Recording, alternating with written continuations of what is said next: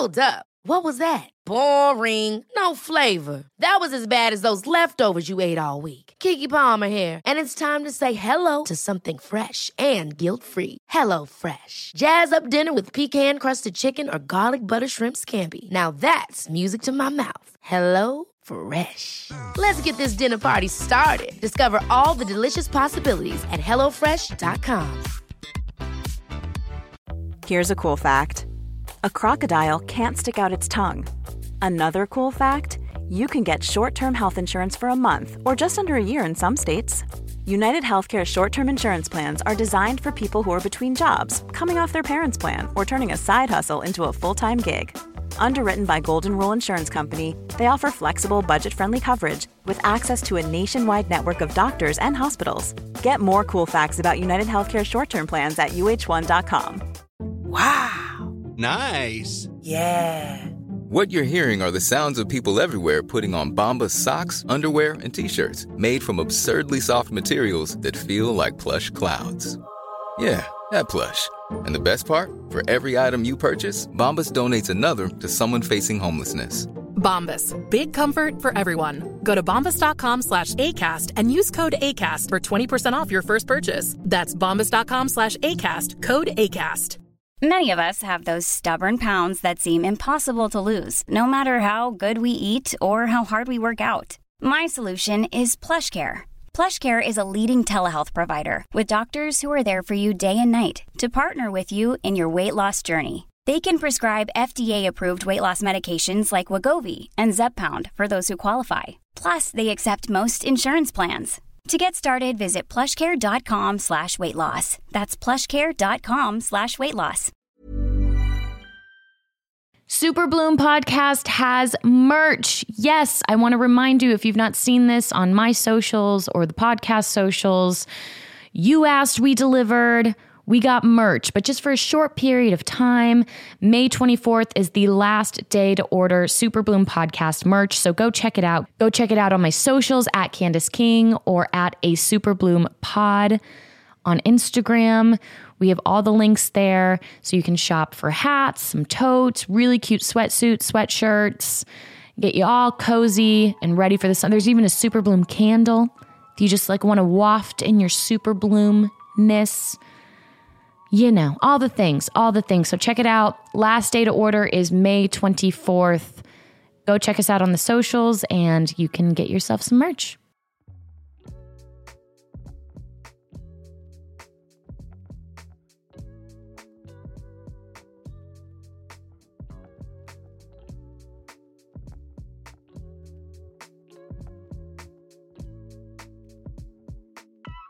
Welcome to a Super Bloom podcast. My name is Candace King, and we are talking about my favorite subject in the entire world today, television. I love television. This is a love affair that has been happening for a very long time in my life, really from the get-go.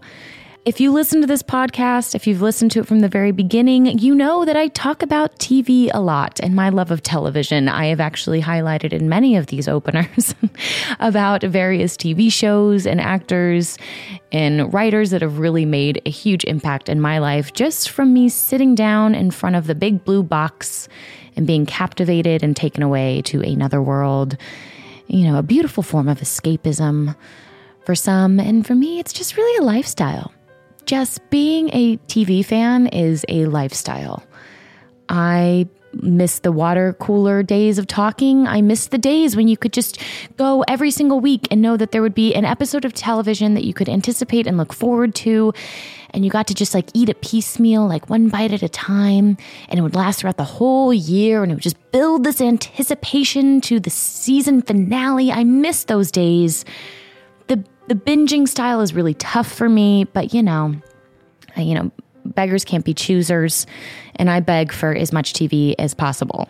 I love TV. We are in a very committed relationship, and that's why I am also very supportive of what's happening in television right now, because I love good TV, and in order to have good TV, we need writers.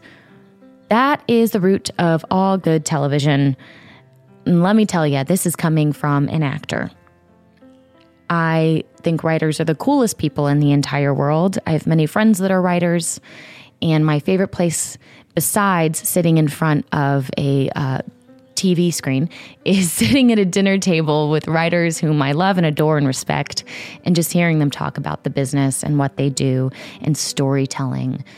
So that's what we get to do today. I'm so excited. And if you're wondering, what, Candace, record scratch, what do you mean writer's strike? What does that mean? Well, we're going to get into that today too. The last time there was a writer's strike was in about 2007, 2008. Maybe your memory will be jogged by some of the things that we discussed today, but a really infamous moment was just Conan spinning his wedding ring on television because there were no writers. The writers went on strike for very important reasons, which they are striking again for just as many, if not more important reasons today. And we are going to hear about all of that from a writer because he will explain it way better than I can. I have been really looking forward to this episode. I have been a fan of Dan Perlman's work. I am sad to say that we can't necessarily watch it right now, and we're going to get into why that is as well. But if you just heard Dan Perlman and you don't know who that is, let me tell you about Dan. Dan Perlman is a comedian, a writer, and a director from New York City. He is the co-creator, writer, star of Showtime's critically acclaimed comedy series, Flatbush Misdemeanors, which you can't see right now on Showtime. We're going to talk about it, but Dan is posting tons of clips from it on his social media. So if you listen to this episode, you want to know more about Dan, or you want to watch parts of the show, which is now what I've been left to do, just head over to his Instagram. His handle is @DanJPerlman. Dan is also a stand-up comedian. He's been featured on Comedy Central and was named one of the new faces at the Montreal Just for Laughs Festival. He's a regular at the famed Comedy Cellar in NYC. That is short for New York City for anyone like me who's from Florida and is just like, NYC. No, I'm kidding. Take that part out, Mel. See, I'm not funny. Mel, you might have to, this is what happens. I'm like anticipating, comedian coming on, and I'm like, haha, this will be funny.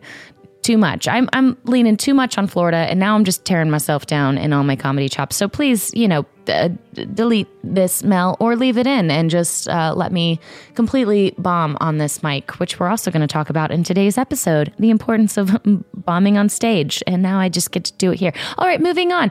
If you do live in New York City, Dan has a show at Sesh Comedy on May 30th. So go check that out. That is coming up. And, without further ado, let's just jump into it. Let's just dive in. Let's just dive in to this conversation with Dan Perlman. My cat might make a cameo at some point. She tends to run on all Zooms. So, what's your cat's name? Crimmins. Crimmins? Yeah, I'll call her Crim. What is Crimmins in reference to? I feel like, is this like a character that I should know from pop culture or like history or some highbrow book? Highbrow book. This is from a novel. Yeah. It's what? Oh, you haven't read Proust? No, it's no. There's this old, like very grumpy Boston comedian named Barry Crimmins, who's a very, very sweet guy. There's this Netflix documentary about him called Call Me Lucky. About his life, and he ended up being like a big like activist and doing a lot of great stuff to like protect kids and like child porn on the internet, like doing a lot of like really great active stuff. Anyway, he was always very, very sweet to me, and told me I should get a cat, and he passed away a few years ago. But there was something nice about the idea of this very grumpy old man like living on in this cute little kitten, Is Crimmins still a cute little kitten, or has he turned into a grumpy old man? She definitely has it in her to be grumpy, but right now she's only about a year and change, so she's definitely a hyper. She plays fetch like all the time, which I guess some cats do. She's obsessed with fetch. I don't know if cats do that, or people that have cats just decide that their cat does it, because I feel like that's what I usually hear from anyone who has a cat. They're like, my cat's like a dog. That's what I normally, from all my friends that have a cat, they're like, no, but this cat's different. It plays fetch. I promise I did not like intend to do this, but I would love to not play fetch with her anymore but every moment she will find a wristband or any kind of uh, rubber band or anything and just nudge it up to me and just beg me to throw it and just like nudge it closer and closer until I will finally go throw it and then chase it across the room, you know? Well, you have your cat Crimmins, and then back to the comedian Crimmins. Yes. Was that someone that you had followed even as you were younger, when you were interested in comedy? Have you always wanted to be a comedian? Was this like, everyone's in class saying, I want to be, the president or a firefighter, and you're like, comedian? Definitely. I definitely always wanted to be a comedian. Well, I wanted to be in the NBA. That was my first dream. But then I found out it was going to be too short. I went to a doctor and he was like, you're going to be too short. He was like, what do you want to be when you grow up? And I was like, oh, I'd love to be in the NBA. And he like looked at my chart and he's like, you're going to be too short. And I just started crying and just cried. And I cried and I cried How and I old cried. were you? Like 7, I don't know. Yeah. So then I turned 8 and I was already like jaded. But then I found comedy and that seemed so fun. And there's no height requirements for that. So No. So that was always, it was always a thing I was into, but I was very shy. I was very introverted. So I would like write, jokes in just notebooks and I wouldn't share them with anybody and just hide them under my bed. I was very, very quiet, but I liked joke writing and I liked the idea of doing stand up, but I was not the class clown. I would quietly whisper one joke to a friend rather than loudly stand up and say a thing, Is that, I mean, I wouldn't even know what joke writing was as a kid. Is that something, do you think it's like an element of growing up in New York? It's just like a hub of so many, like live performances, especially comedy? Maybe. I don't know. Where did you grow up? Florida. In Florida? Okay, yeah. Yeah, I don't know. I guess I kind of feel like, I mean, I was growing up in New York, but you're not even like really hyper aware of that relative to the rest of the world. You're just like, your I grew up experience can knowing always all be of like Jimmy Buffett songs. Like Right, that was my right. schooling. So the fact that you're like, Right. I was, experimenting with joke writing, and passing along to my friends. No, I don't know. I think my parents, uh, for all the flaws and damage that gets done. One thing that I'm very grateful to them for is they exposed me to a lot of cool stuff, and among that was stand up. And so, we had like a huge CD collection, and so I would just listen to these stand up albums over and over. So that was how I found it initially. And there was this Seinfeld documentary Comedian that came out in like, I don't know, it was like 2002 or something. So I was like pretty young, but I saw it and I watched it over and over because it was like he'd already done the sitcom and then he's like coming back and trying to write new material and he's just going in at clubs and stuff like that. And so that was cool because you could see like, oh, there's like a process to this. And some guys just do it. Like it's not just a thing where, when you're a kid and you're looking at people doing a thing, they're just the most famous people in the world. And it feels like you're like, how do they even get to that place? Like there's no, but once you learn, oh, there is some kind of track or pathway or something you can like work at in some world where there are comedians who are just doing it, who are not famous, who nobody really knows, but they're just like working at it. And that's in some ways more inspiring than like looking at the most famous people because you're like, oh, there's like a path here and there's like, this is like a world that exists, instead of just this like these Mount Rushmore of people, Well, and also I think that it's very known then in the world and comedy, it does not happen overnight. It is night after night after night after night, years and hours. And it is not, and it's a grind, a whole different grind where part of that grind is just bombing and failing. And you have to, because that's the only way you actually improve your set. What was your first set? How old were you? Where was it? So my first set, which I did not continue, but my first set, I got on stage at some open mic when I was like 14 or 15 and was just totally stared at. It was not a school thing or whatever. So it's just these like older, jaded open micers, Were you at like a nightclub? Yeah, it was like some bar. I don't know. It was some, I don't know, remember why they let me in. I think they just didn't care. And I went up and they just totally, there was no like, oh, let's be nice to this kid or whatever. It was just like, we don't care. Go away. Get out of here. I was totally scared off it. In my head, I was always like, I'll do it again. But I didn't until I went to college. I went to Northwestern. And so I would go into Chicago and start to do stand up there at open mics. But it's totally what you just said. You just go and you bomb and get stared at. But you can kind of feel it's fun because there is a community of other people doing it, you know? And so you find, just like in school or anything, you find those people who you're kind of like-minded or you think they're funny too. And then in that early stage, you can you can feel yourself getting better in a way that's exciting, you know? Like you can, because when you start, you're so bad, you know? And so you can feel that incremental progress in a way that is a little more like, it's just more noticeable to you, you know?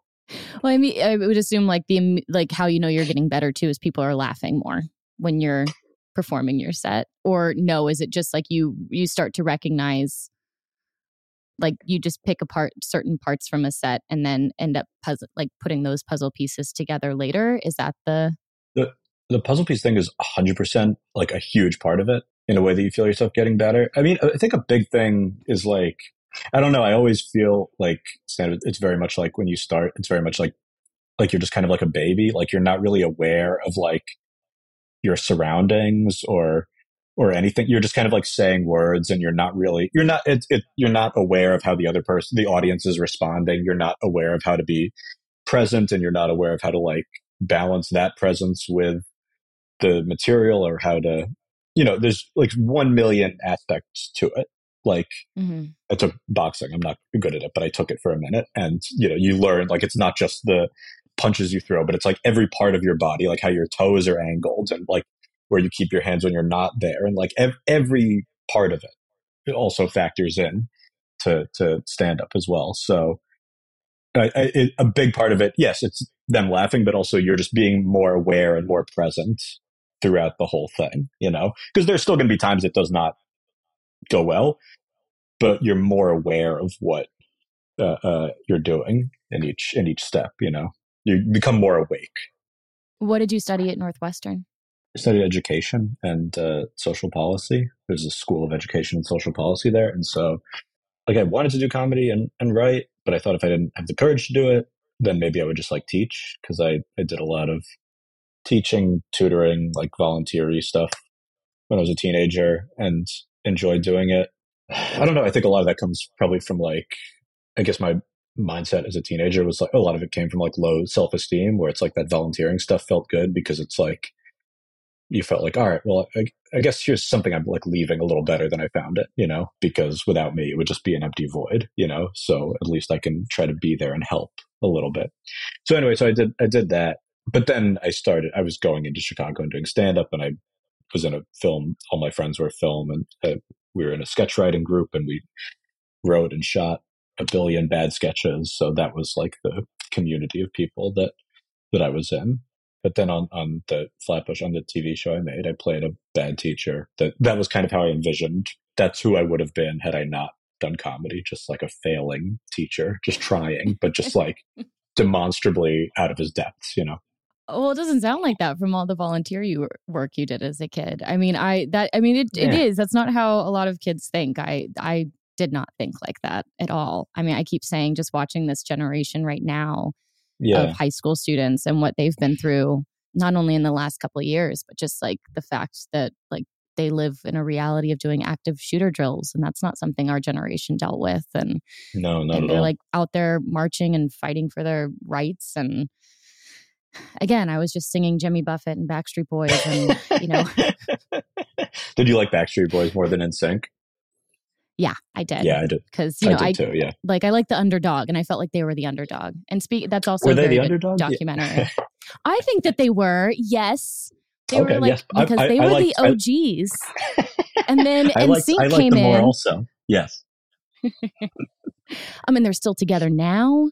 You know, They're still it's touring? really, Yes. yet they're still touring. They've just really come out on top. I could do a whole other hour just on the Backstreet Boys. I'll come back. We'll do a Backstreet episode. Yeah, perfect. Well, I want to get to obviously Flatbush misdemeanors because I'm so mad it cannot be streamed anywhere. I don't understand it. I'm sure we'll get to why that is because I just started it and then it went away. So part of me is like, welcome, I need you to perform all 2 seasons. So because I can't get it anywhere. I know all the lines, so I could do it. Not as well as some of the other characters, but yeah. When did you move back to New York then? When did you meet Kevin Iso? How, because we'll get into like the conception of it, but how did you get back to New York then? I moved back once I graduated in 2012 and started going and bombing at open mics, and it was, did multiple open mics a night and was stared at every place you could be stared at, and then wanted to keep writing and filming other stuff. And so Kevin was just a guy I met at open mics and shared a drive to make stuff, even if it wasn't great, which is kind of what you need. Just that same willingness to fail in a different area than stand up, just to fail across the board with me, Yep. Something's got to stick eventually. Something will, or you just get better at it. So then we just made a million sketches back in New York, because New York's like definitely the place to be for stand up because you can just get on stage so much. And I think some people are more comfortable writing up front and the performing has to catch up. And then some people are more comfortable performing and then maybe the writing has to catch up. And then the best people are great at both. And then the majority are good at neither, it's like how anything is. So I definitely had to catch up in the performing, so that's why I just wanted to do it a lot in the city and just kind of get better at it. So yeah, we started shooting these sketches and we made like 16, 17, 18, like one a week, and just put them all out. And most of them are not online. Most of them are just like very bad, but kind of got better at it. And then I wrote an animated pilot for that ended up selling to Fox. That was like the first like half-hour thing I wrote. And so just kind of learned the whole like TV development-y side of it. And then it didn't go to series. This is probably like 2016. And then we just wanted to like make something, because, you go through those steps of a pilot and you clear these steps and hurdles and everything. And then if it doesn't go to series, nobody sees the thing. So it was like, I just want to like make something and put it out there. And even if 50 people see it, it'll just exist, And so that was what Flatbush came from, of like, I came back to New York and was like, just want to like shoot something and just put it up there. And that became like a month later, started shooting Flatbush, so made it as a short initially.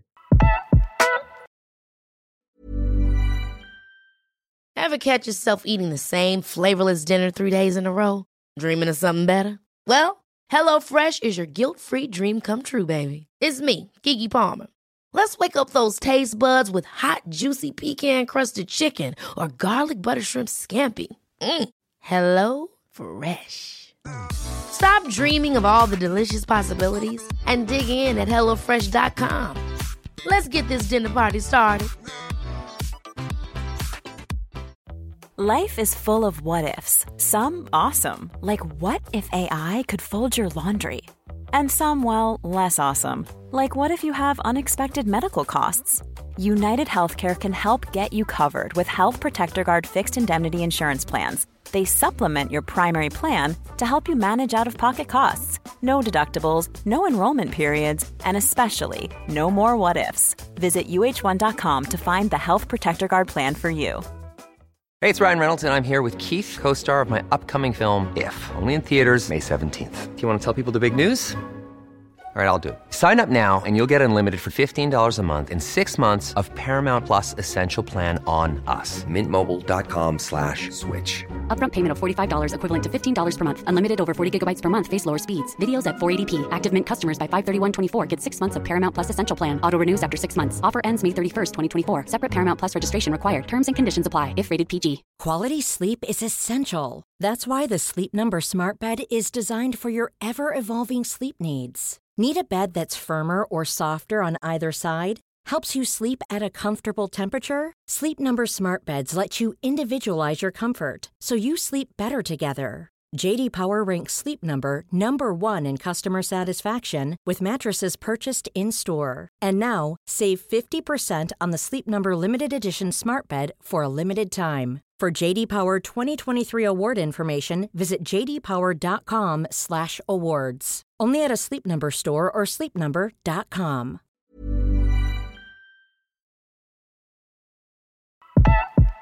But so Moderately Funny was the web series, the Yes. clips that you did. That's not what Yes. became Flatbush, right? No, it sort of became it in terms of like, that's when we started working with some comedians who we ended up using in Flatbush, like Kareem Green, who plays my stepdad in the show. Like, we worked with him, and it was just fun to work with him. Like, so we did some sketch where he's just yelling at me. And so then we were writing Flatbush. I was like, I just want Kareem to yell at me again. So we just wrote him as my stepdad, because I was like, that would just be funny if he's like giving me advice or whatever, you know?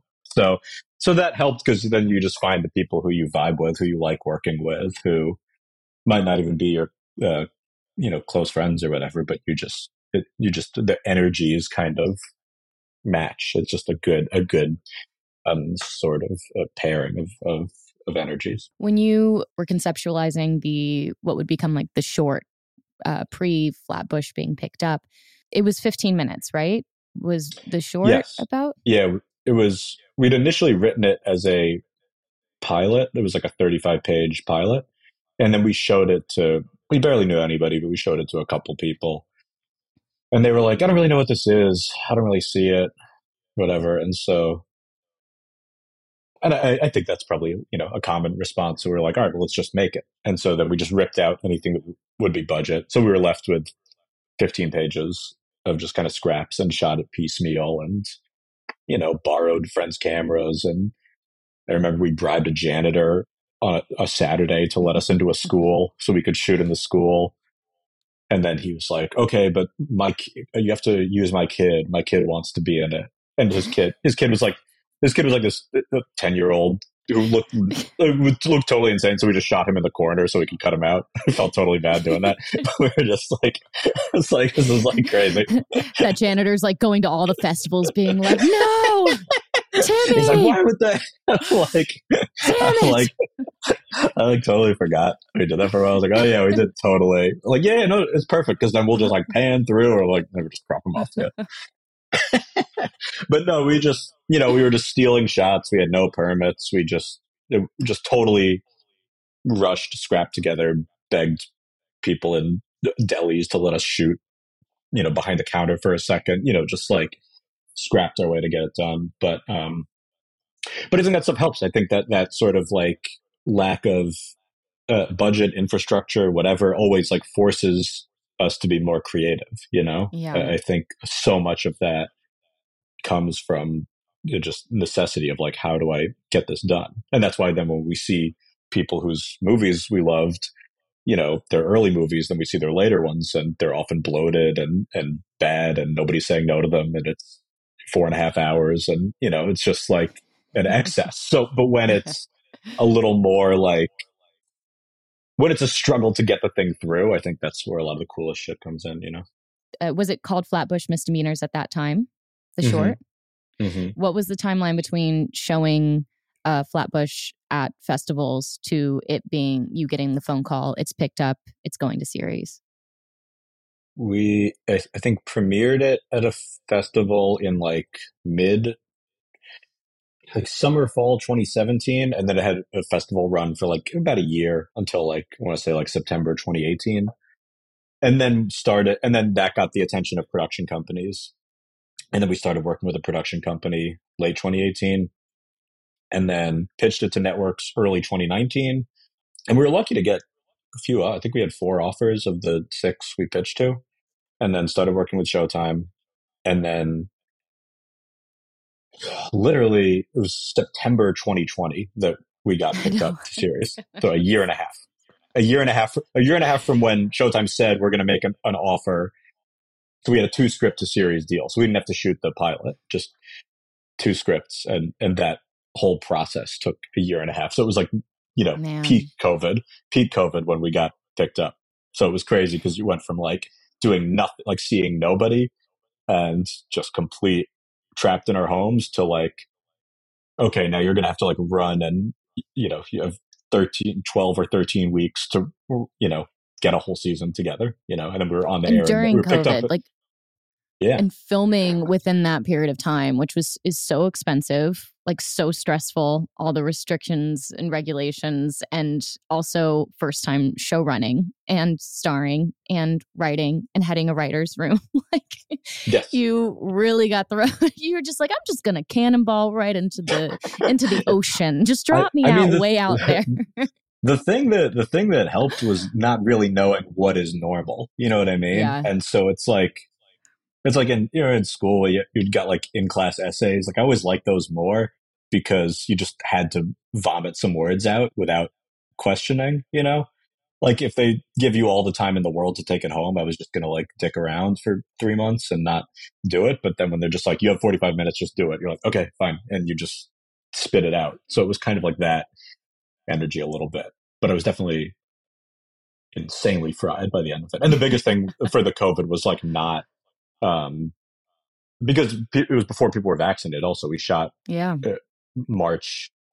It was like February, March to May 2021. So people were just starting to get vaccinated. But so I couldn't really go out and see other people. So you're just so in the throes of, and we premiered May 2021. We wrapped May 8th, 2021 and premiered on the 23rd. Like it was crazy. Which is insane. Crazy.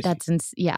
Yeah. And I think we had to like deliver the first 3 episodes like for press, like while we were shooting block 2. We had to like have block 1 finished, like as we were prepping block 3. Like it was something completely like, why do this to ourselves? This is like crazy, but yeah.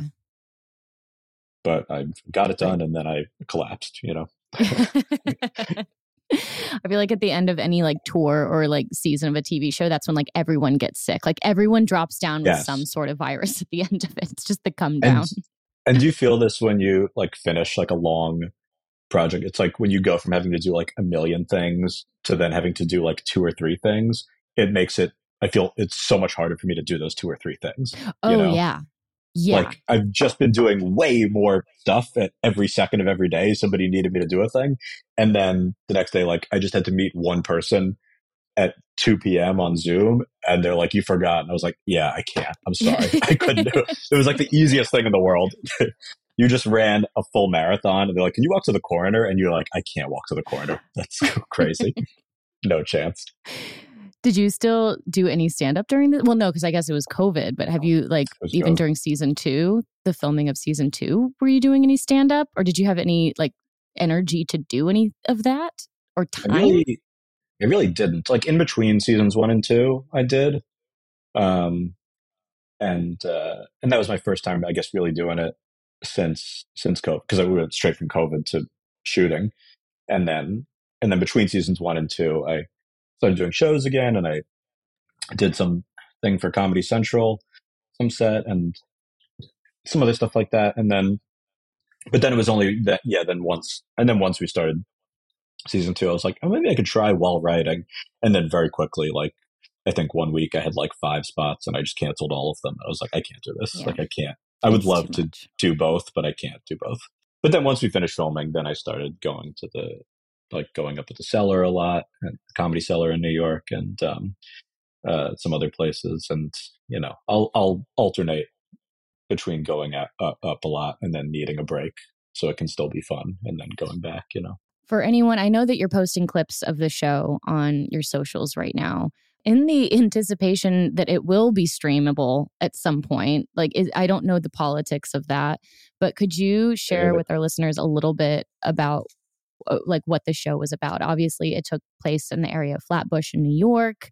You know, you talked about how you were a degenerate teacher of sorts. Degenerate.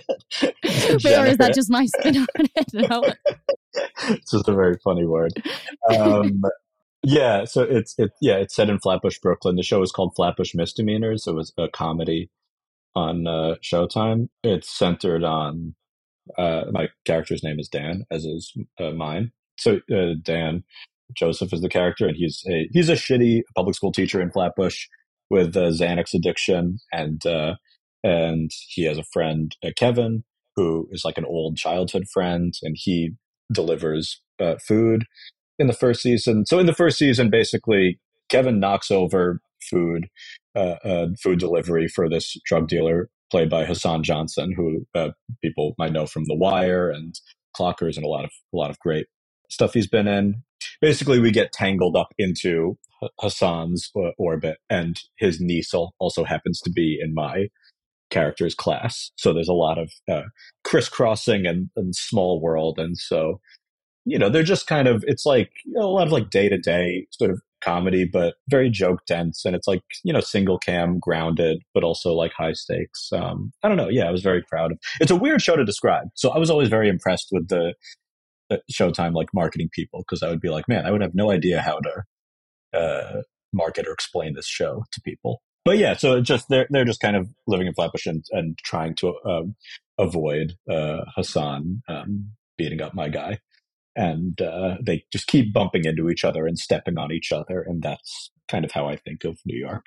Did you and Kevin live in Flatbush for a period of time, or did I maybe misread or hear that? Okay. Yeah, we did not together, but yeah, I lived in Flatbush for three and a half years. But really, just great area. It's sort of like south of Prospect Park, and it's a very cool.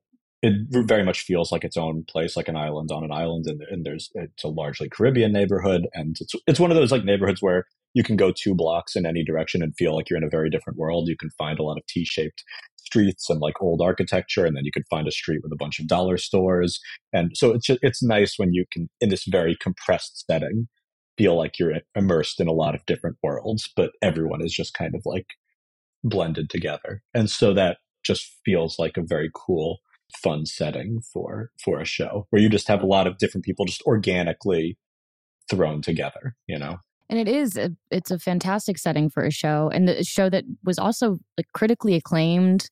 I mean, just so many wonderful things said about it. I know it's like the not fun part of the conversation, but I mean, everything that I was reading and seeing was very promising of a season 3.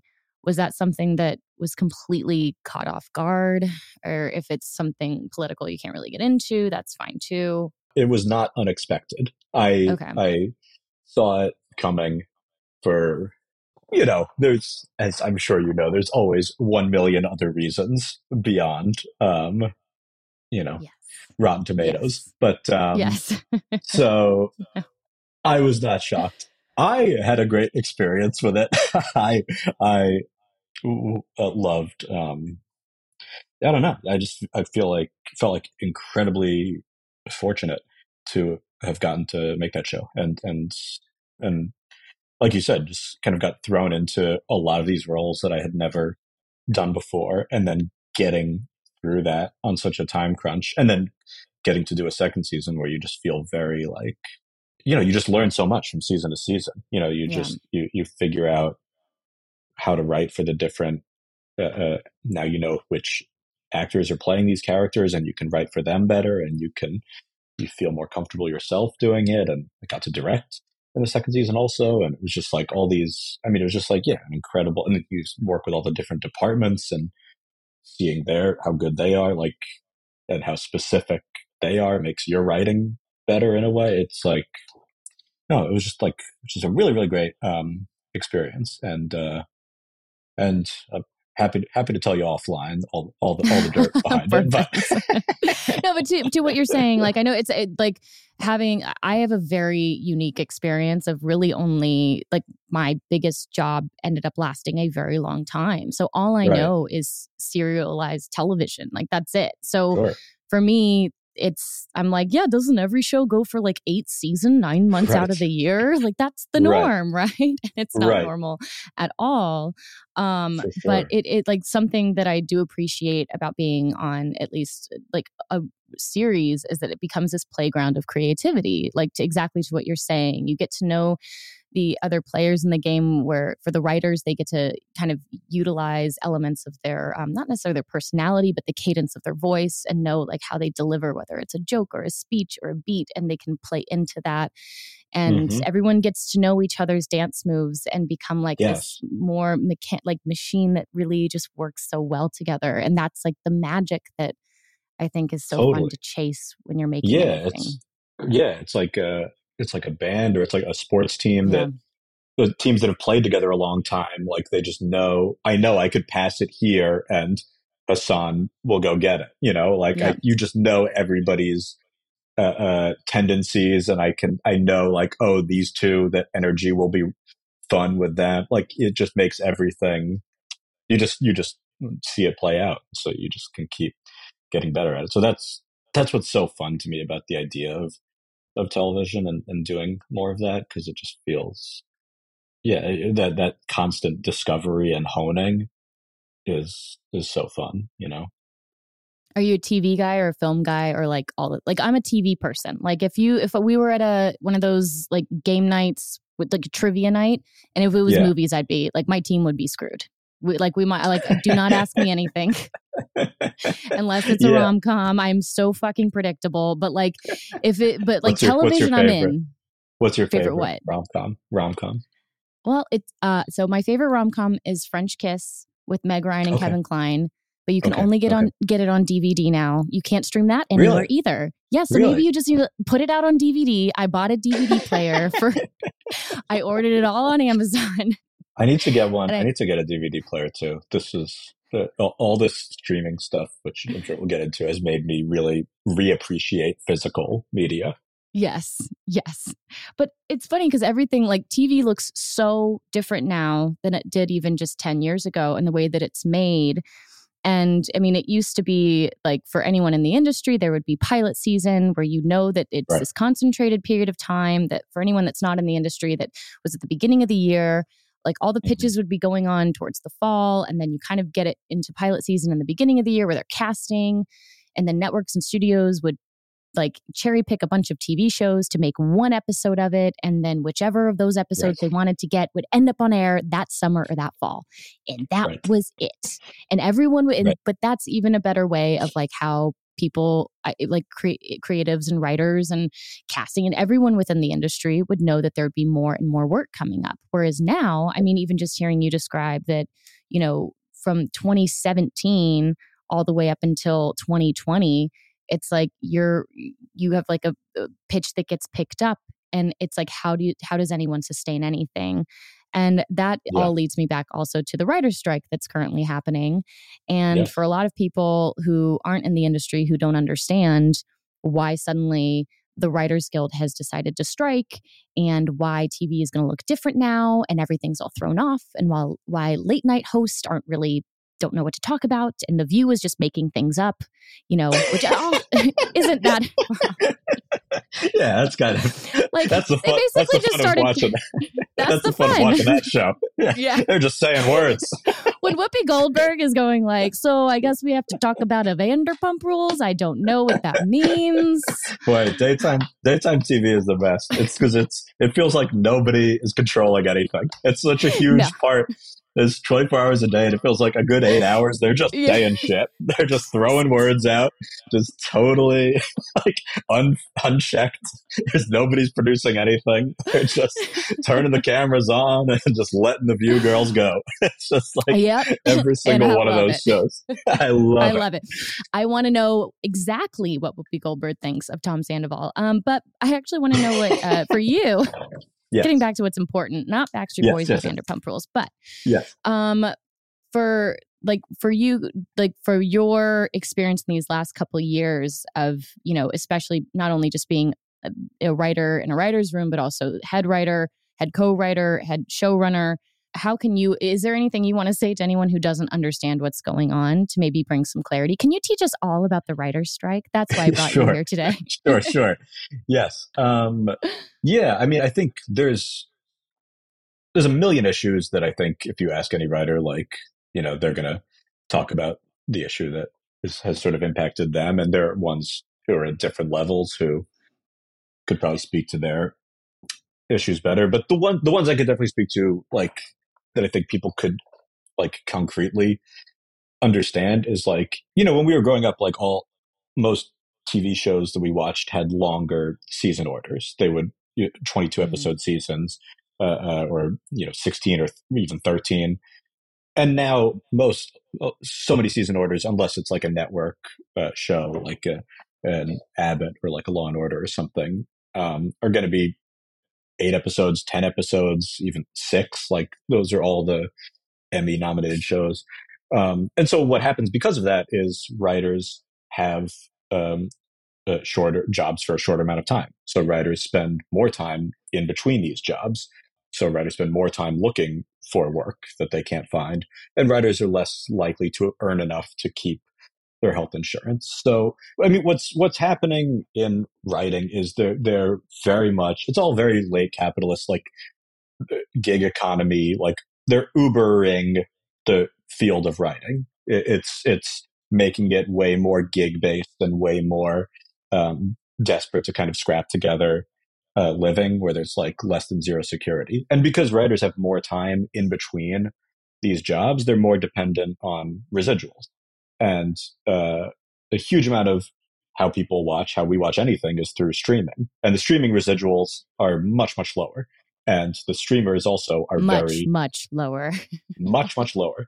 And they also streamers very much lack transparency for how these shows are doing. They don't release that. They might release a PR statement for them saying like, this show premiered to a big viewership when they want to like pat themselves on the back, but they're not concretely releasing in the way that, a Seinfeld rerun, you could see like 1 million people watched Seinfeld on TBS. You can't do that with these shows on Hulu, on Netflix, on anything like that.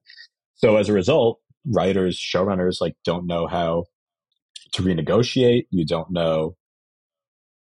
So many showrunners, they'd be like, I don't know how my show is doing. Like there was a whole article about that in Vulture with showrunners being like, I have no idea how my show is doing because you don't know the viewership for any of it. You get shortchanged in the residuals of it all. The streamer thing, to me, that's like one of the frustrating things is I feel like studios are still trying to act like streaming is like, the last writer's strike happened 15 years ago, which didn't impact me. I was a kid, so I was just watching Conan spin his wedding ring on the desk because he couldn't write any segments. Did you ever see that?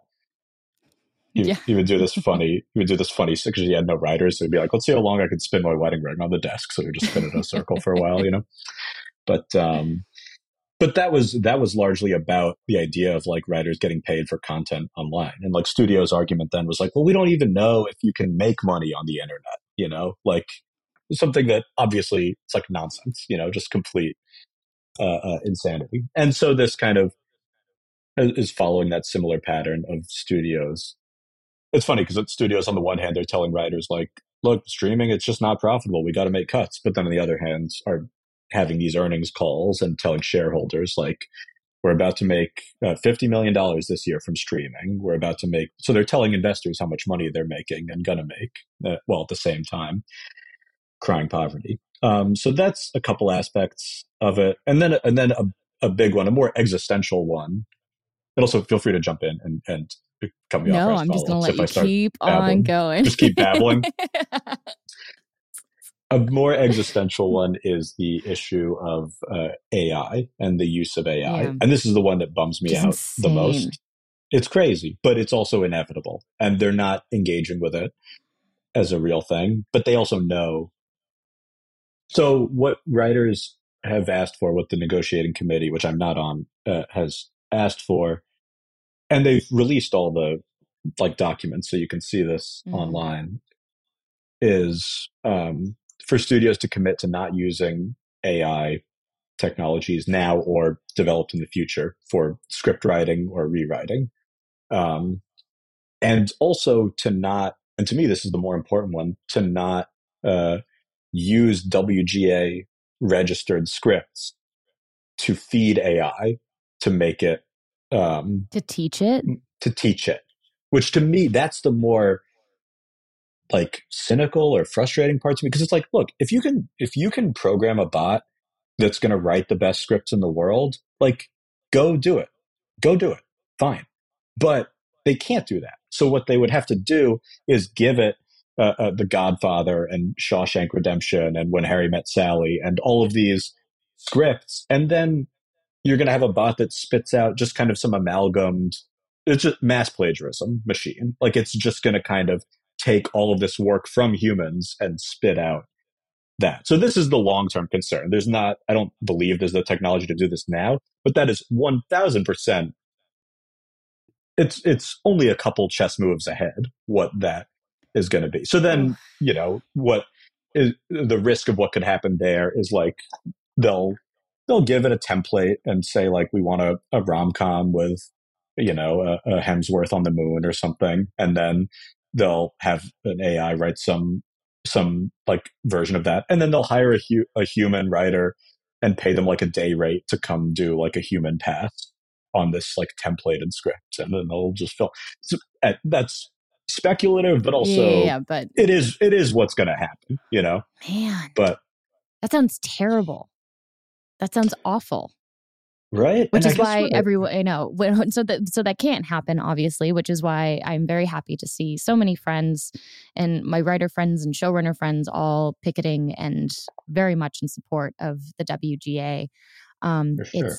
It's insane.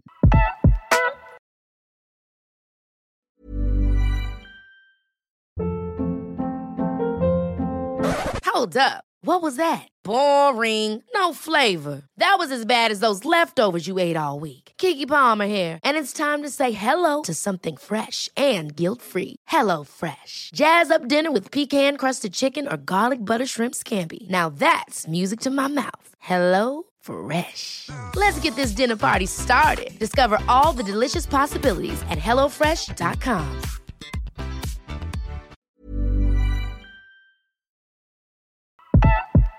I get asked so often about like, how do I become an actor? How do you like, what is it like? And especially after hearing everything that you've just said, have you had a lot of when you do encounter young writers or anyone who wants to like make their own show one day, like what do you tell them about the business, especially the version of the business that you've experienced in the last couple of years, which is a very unique version? Like the little filming that I did in the last 2 years, I was like, this is a whole new book. Like this is completely different. For sure. Yeah, it's almost like the business side of it. Like for somebody just starting, I would almost have like no idea how to like advise them on that element of it. But the thing that I do speak to when asked, and that I think is the only thing, I think it's just like, however, like any way you can continue to create and control your own stuff, that's the only stuff you have control of. We ultimately have no real control of whatever they're going to program the robots to do. We have no real control of a lot of they're going to do what they're going to do. And so all we can control, all I can control, all somebody starting can control is just to write, which sounds so annoying. I remember when I was starting comedy and I asked people for advice and they were like, you just got to go do it. And I was like, I thought they were just being annoyed. I thought they were just withholding some answer. You know what I mean?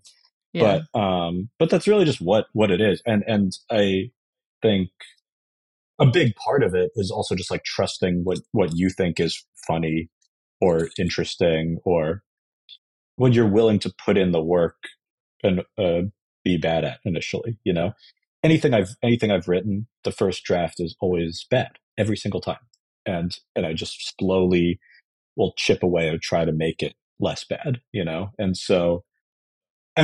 again, it's only upon doing that, like that's what I did with Flatbush, and that's what I've done with other stuff I have done or whatever, is just continue to chip away at it, and then having those things that I've made, just small independent things or some independent short, like once those opportunities have come, they've been able to look at these small things I've done myself as proof that, I probably won't set their money on fire, If you did have to have a robot do something for you for good, what kind of robot would you program for your That's a really personal good. life? That's a really good question. Now we're getting to the hard hitting questions. That's really good. It doesn't have to be a work thing. It could just be like anything in life. Anything in life. The Dan J. Perlman robot that you are programming. It's very weird. It's very weird hearing your handle said aloud. But it's just because some Dan Perlman wouldn't give me the handle. What is your middle name? Joseph. Yeah. Here's my cat. Hello, Crimmins. I'd have a robot take you away. No, I'm teasing. I always find it the smallest things in housework. Like, I feel like it's whenever I'm at the 2-yard line of finishing some housework or some chore, that's when I get the most like, man, I don't want to do this, you know? So it's like if I do laundry, like putting the clothes away, or when I take out the trash, putting new trash bags in the thing, something about being like so close to being done. Like I've done most of the work, but just being on that 5-yard line, like whenever I'm heading home or something and I'm like 2 blocks from home, that's when I'm the most like irritated. I'm just like, oh my God, I just want to be home. I'm so over it. Yes, 100%. So something, if there's a robot that could like guide me through, just like a running back, you just hand it off to, and they could just like barrel in, you know, a little relay robot. Exactly. What would you use yours for? Cardboard boxes. It would like break down breaking them cardboard down? boxes. Yes. That's smart. Yeah. That's cool. Yeah. That's it. That's it. Doesn't do anything else. That's Candace's cardboard box robot. No, he works all day. Yeah. It gets to charge the rest of the time. You know, it's a very simple existence. Just charge That's up. it. Yeah. That's a cool Just gig. has like scissor hands. Yeah. I very much support that. Yes. Thank you. You know, maybe that'll be my next gig. We'll see how Your long next this project? writer strike happens. Yeah. Yeah. Well, Dan, thank you so much for joining me today. I would chat your ear off all afternoon. But I want to leave with 5 more questions, just 5 simple questions. Okay.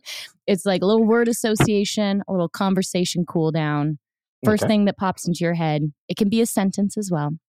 Okay. But can you please tell us something that you like? The first thing that pops in my head. Sorry, I'm getting Yes. the hang of it. What was in your head? What popped in there? The first thing that popped into my head was there's a place near me where I'll get an egg wrap, and just something about, it's just the most basic thing, but something about how they do it at this deli. I just like it, and I think I didn't get it today, and that's why it popped into my head. Is it an egg salad wrap? Is it like a scrambled egg wrap? It's like those little egg white, mushroom, tomato. It's and just like a nice healthy thing, but it just feels like a good energizing thing. I would not, again, without having thought, I would choose other things that I like in the world, but you're asking what the first thing that popped into my head was, and it was that. That was so the whatever assignment. that means. Okay. Yes. Okay. I wouldn't say I would like really double down on this under close scrutiny, but like that's be part of your resume, like a very important thing about yeah, my strengths. Sorry, that's just what I was thinking about. No, I eat the unhealthy version. Well, maybe I shouldn't say unhealthy, like from Starbucks, but it is that version, and I get it double toasted, which they call DT. I have had that one, and that one's very the egg good white too. spinach feta wrap. Yeah, but if you DT double toast, it is delicious. I had that in LA, and that became a go-to when I was living near a Starbucks. Yeah. Yes. Okay. Something that you know. I'm not sure I know anything. I know. Okay, this is a random thing that I just learned. I was in Las Vegas this weekend. A friend had a bachelor party. I'd never been to Las Vegas before. He really wanted to see a David Blaine magic show. I don't know why. He's seen him multiple times. So this is what we ended up doing. Anyway, so he holds his breath underwater. This is the big finish, right? And And so now I know the world record for underwater breath holding, which is 24 minutes. 24 minutes. Wow. From David Blaine? No, David Blaine, the most he did was 17 minutes. And so I don't want to say he's bad at what he does, but I will say he's not the best. That some Serbian guy is a little better at that. Did you get to meet him? I did not get to meet him, no. Okay. I was going to say, did you get invited to the secret island? There's like an island. Is there an island? Is there a secret Blaine island? Wait, tell me what you know. It sounds like what you know is more interesting than I know.